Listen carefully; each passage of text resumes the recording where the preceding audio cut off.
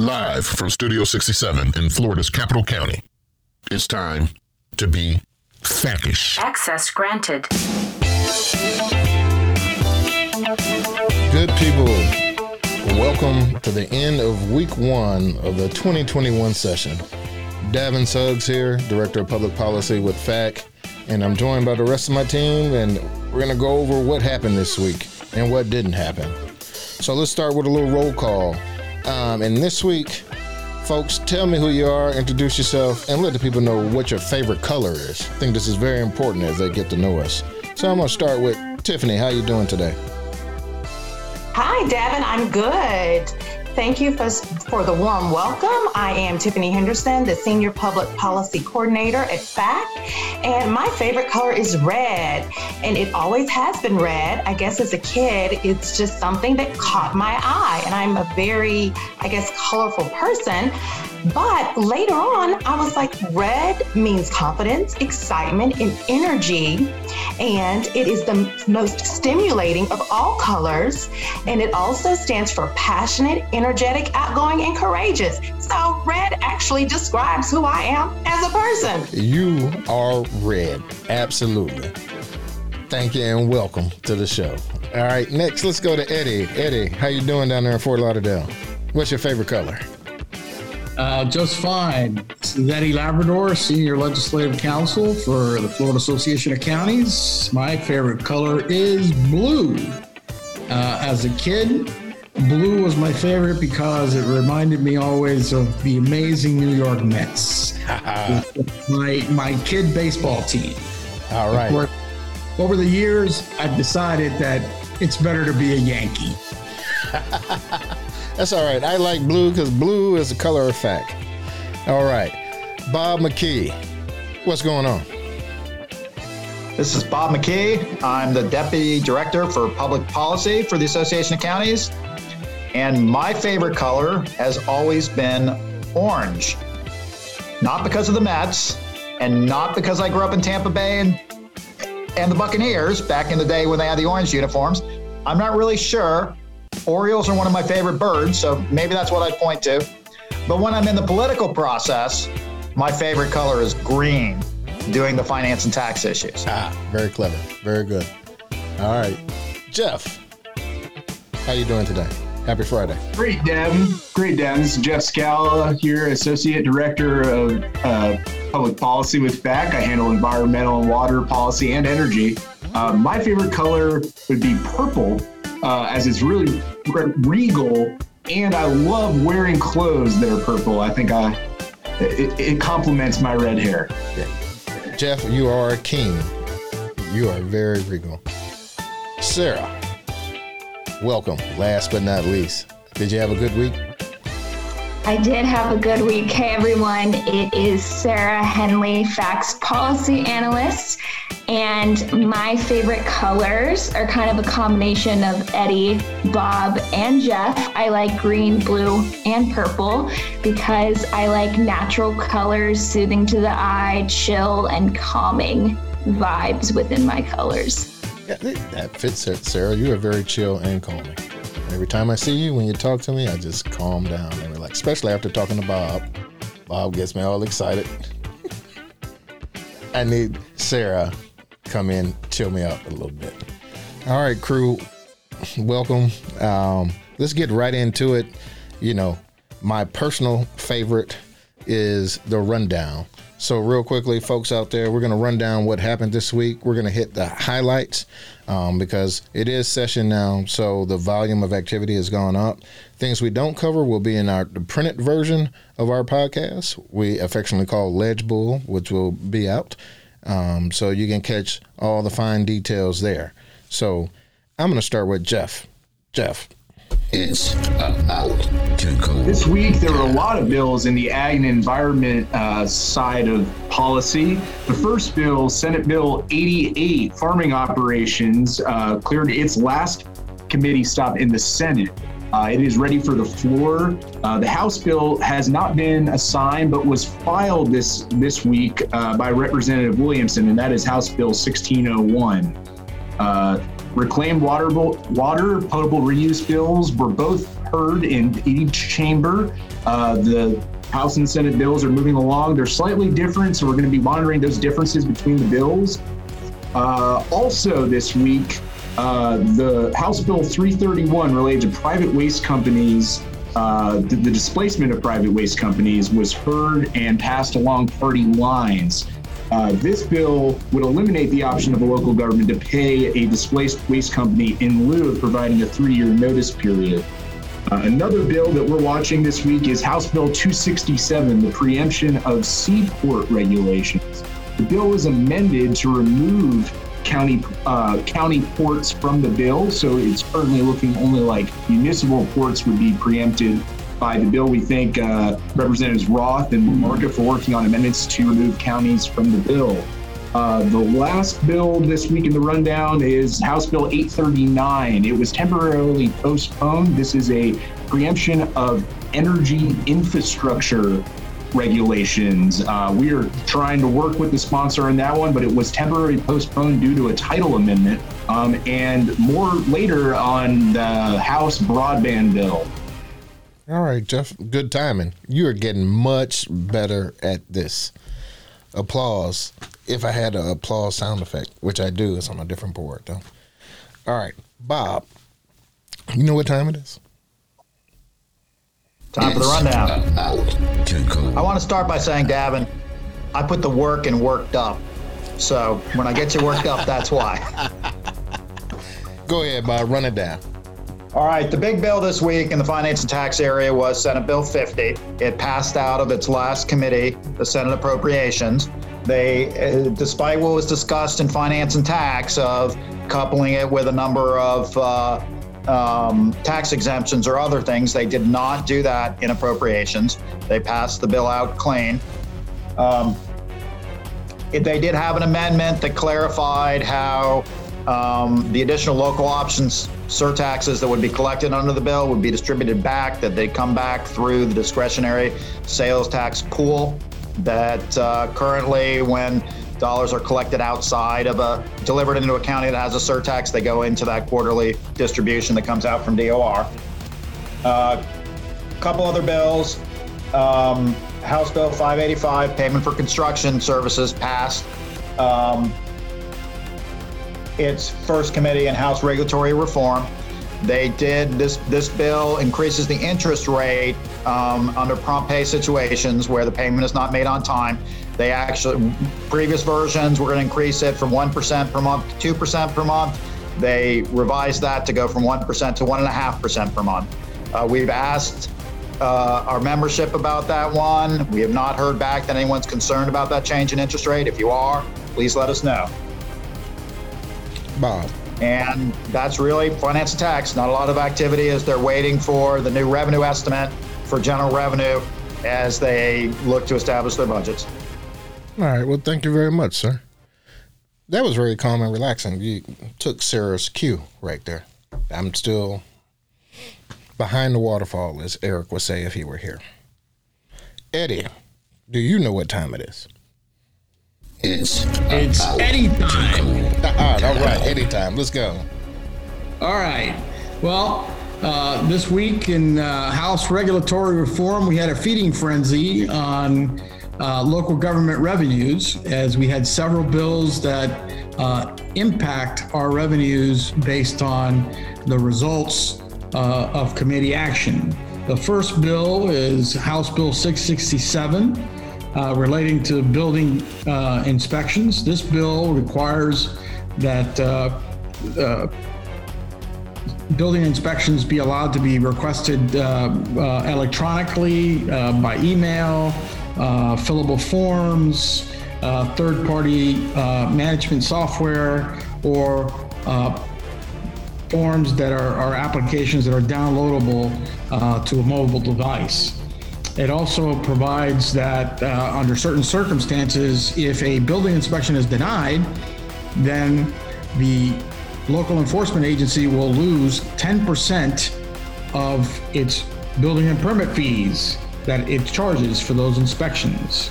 Another bill that also affects county and revenues in the same vein is House Bill 1059, dealing with construction permits. This bill provides timelines for the review of additional information that's requested from an applicant seeking a development permit or development order. It requires that certain information be posted on the websites, and that includes building permit applications, attachments. It allows for those applications to be submitted electronically, and it allows for the posting of the status of building permits on a local department's website. It also requires that building permits for residential dwellings be issued within 30 days. And if you fail to meet the deadline, guess what happens? You lose up to 10% of your building permit fees for every day that you missed the deadline. And last but not least, the committee also passed House Bill 735, which relates to local occupational licensing. This is the preemption bill that preempts to the state all licensing of occupations. It basically preempts local supersedes local requirements. And for those local licensing requirements that are currently in existence as of July 1st, 2021, it allows for a 2-year period for those licensing requirements to continue, but then they expire. The committee passed that bill 13-4, and it now heads to the House Commerce Committee, its last committee of reference. Man, thank you, Eddie. You know, your report was sort of blue. There's a lot of tough news right there. We're going to get some of Tiffany's red and get you a red polo and let you fire up the legislature. Sarah, stepping in for Tonette today. Do you know what time it is? It is COVID time this week. So we had a busy week for COVID. HB 9, protecting consumers against fraud during a pandemic by Representative Zika, passed this morning on the House floor, 113 yeas, and it moves over to the Senate. So both the House HB 7 and Senate Bill SB 72 that provides liability protections for businesses and governmental entities against COVID-19 claims is making moves this week. Senate Bill 72 heads to its last committee, and House Bill 7 is on the House floor right now. It had its second reading yesterday. All amendments failed there, so it is expected to pass this morning on the House floor and move to the Senate. And both the healthcare liability protections for healthcare providers passed HB 705 and SB 74, and it is making its last committee stops sometime soon before hitting the floor. So we expected all these COVID bills to move through pretty quickly on the first week. And the last bill is HB 327, Public Records and Disaster, which creates a public records exemption for individuals impacted during an emergency. And FACish supports this public records exemption, and this bill passed and moves to its last stop. Sarah, that was a very good job. It might be a promotion in your future, like 6 years from now. You keep doing that for like the next 6 years. I got you. All right. And I'll move my way up. All right. Now, we're on the Bob's favorite segment. It's called One Big Thing. For those out there listening, our guys are going to highlight one big thing in each of their areas that happened this week so you can stay in tune for all the happenings affecting counties. I'm going to change it up a little bit. Usually Sarah goes first, but I want Tiffany to go first because I think she's got a federal update. So, Tiffany, it's time for your One Big Thing. Yes, thank you so much. Hi, everyone. I just have a quick update on the American Rescue Plan. Late last week, the U.S. House of Reps passed the American Rescue Plan Act of 2021, and that includes the $1.9 trillion aimed at combating the COVID-19 pandemic based on President Biden's American Rescue Plan framework. There's $350 billion in direct assistance to state and local governments to respond to the pandemic, and that includes $65.1 billion in direct aid to counties.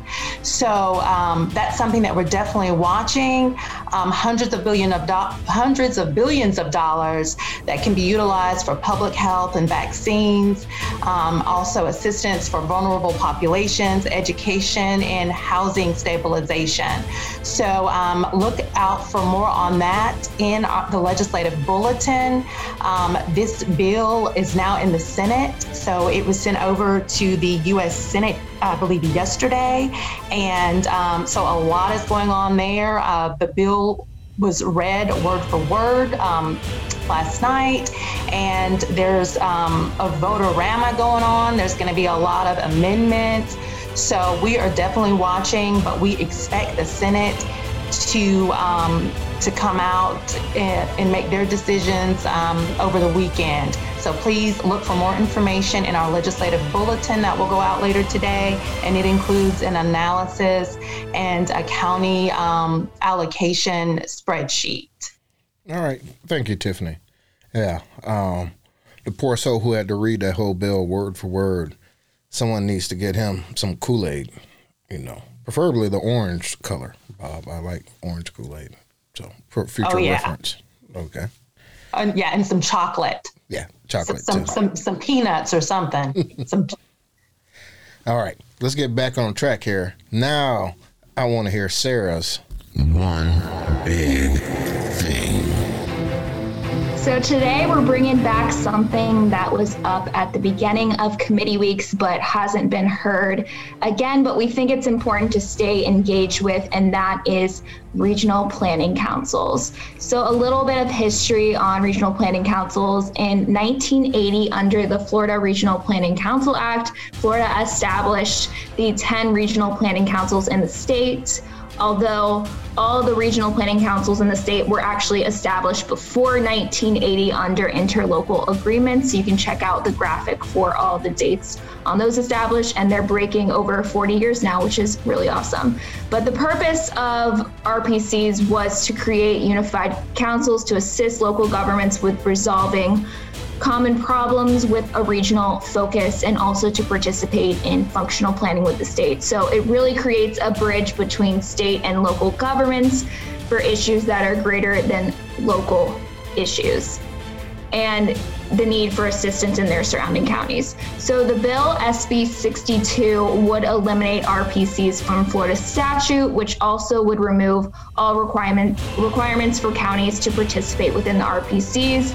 And this removal of RPCs would mean a loss of that state and local partnership that we see right now, and also the potential loss for the local voice and advisory role on all matters that RPCs tackle, like transportation, housing, and emergency planning, which are all very important issues right now more than ever as COVID hits our state. So additionally, RPCs do bring in state and federal grants for research and projects. So this bill could cause a loss to some of this money that RPCs use within their communities. And although the bill does not say that local governments can create RPCs through interlocal agreements the bill says that local governments can create RPCs through interlocal agreements as they were originally formed before 1980. So we're keeping a close eye out on this bill right now, but we haven't seen a House companion on it. So it'll be interesting to see what happens with it if it moves.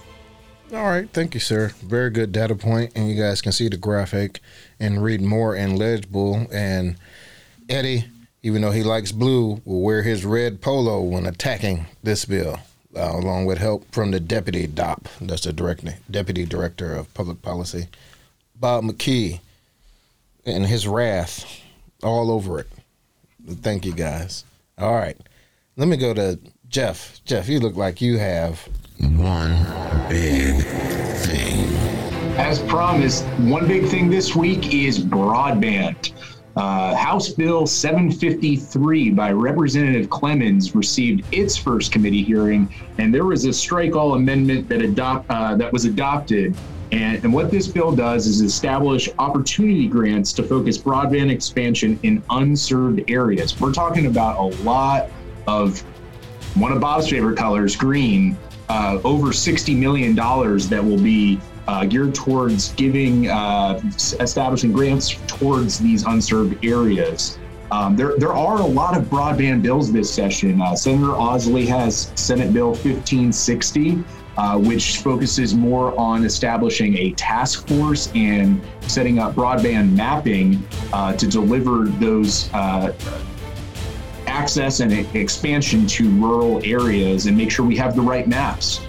There's also Senate Bill 1592 by Senator Burgess, as well as its House companion, House Bill 1239, which really tackles it from a different perspective and incentives to establish expansion of broadband. It also has a preemption of the municipal utility poles in the rights of way. So we're going to be tracking a few different pieces of legislation this session. FAC does a lot of work in this area. Our commissioners, Commissioner Burrows and Weiss, who serve on NACO's National Broadband Task Force, our initiative, Access 67, in really trying to pump up this issue to bridge the digital divide. FAC adopted Ag and Rural Affairs Policy number 1 this year, the expansion of broadband, and we're really focusing, and that was at our legislative conference, to expand broadband access. If you have local resolutions that you've adopted, please send them our way. Send them to me and send them to Tiffany. We're collecting those local resolutions of support to show why and what local governments are doing to expand broadband. Jeff, thank you. This one's going to go to the very end. It's important. A lot of people to work with. We'll see. You're going to be a busy guy. But the people need you. Kids got to go to school. And the people need broadband. It's ever more important during COVID, telemedicine, school from home, and working from home. So we need broadband in all 67 counties. Yeah. And especially we'll get a little bit higher upload speed for Eddie down there in Fort Lauderdale.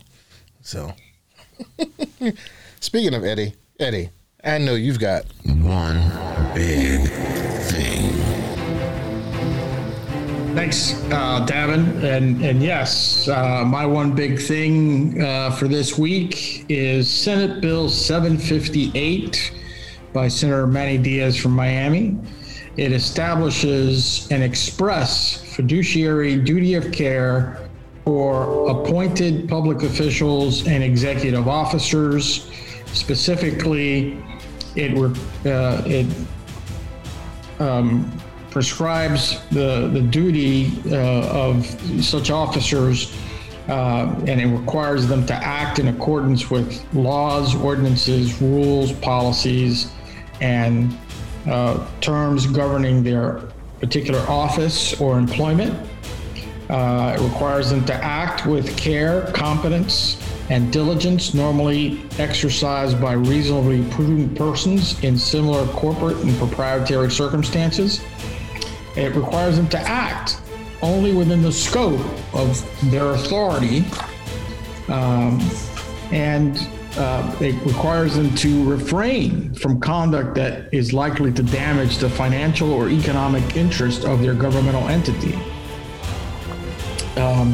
It requires reasonable use of efforts to maintain documentation in accordance with applicable laws, and the last duty that it specifically and expressly states is to maintain reasonable oversight of any delegated authority and discharge of his or her duties with the care that a reasonably prudent person in a like business position would believe appropriate under the circumstances.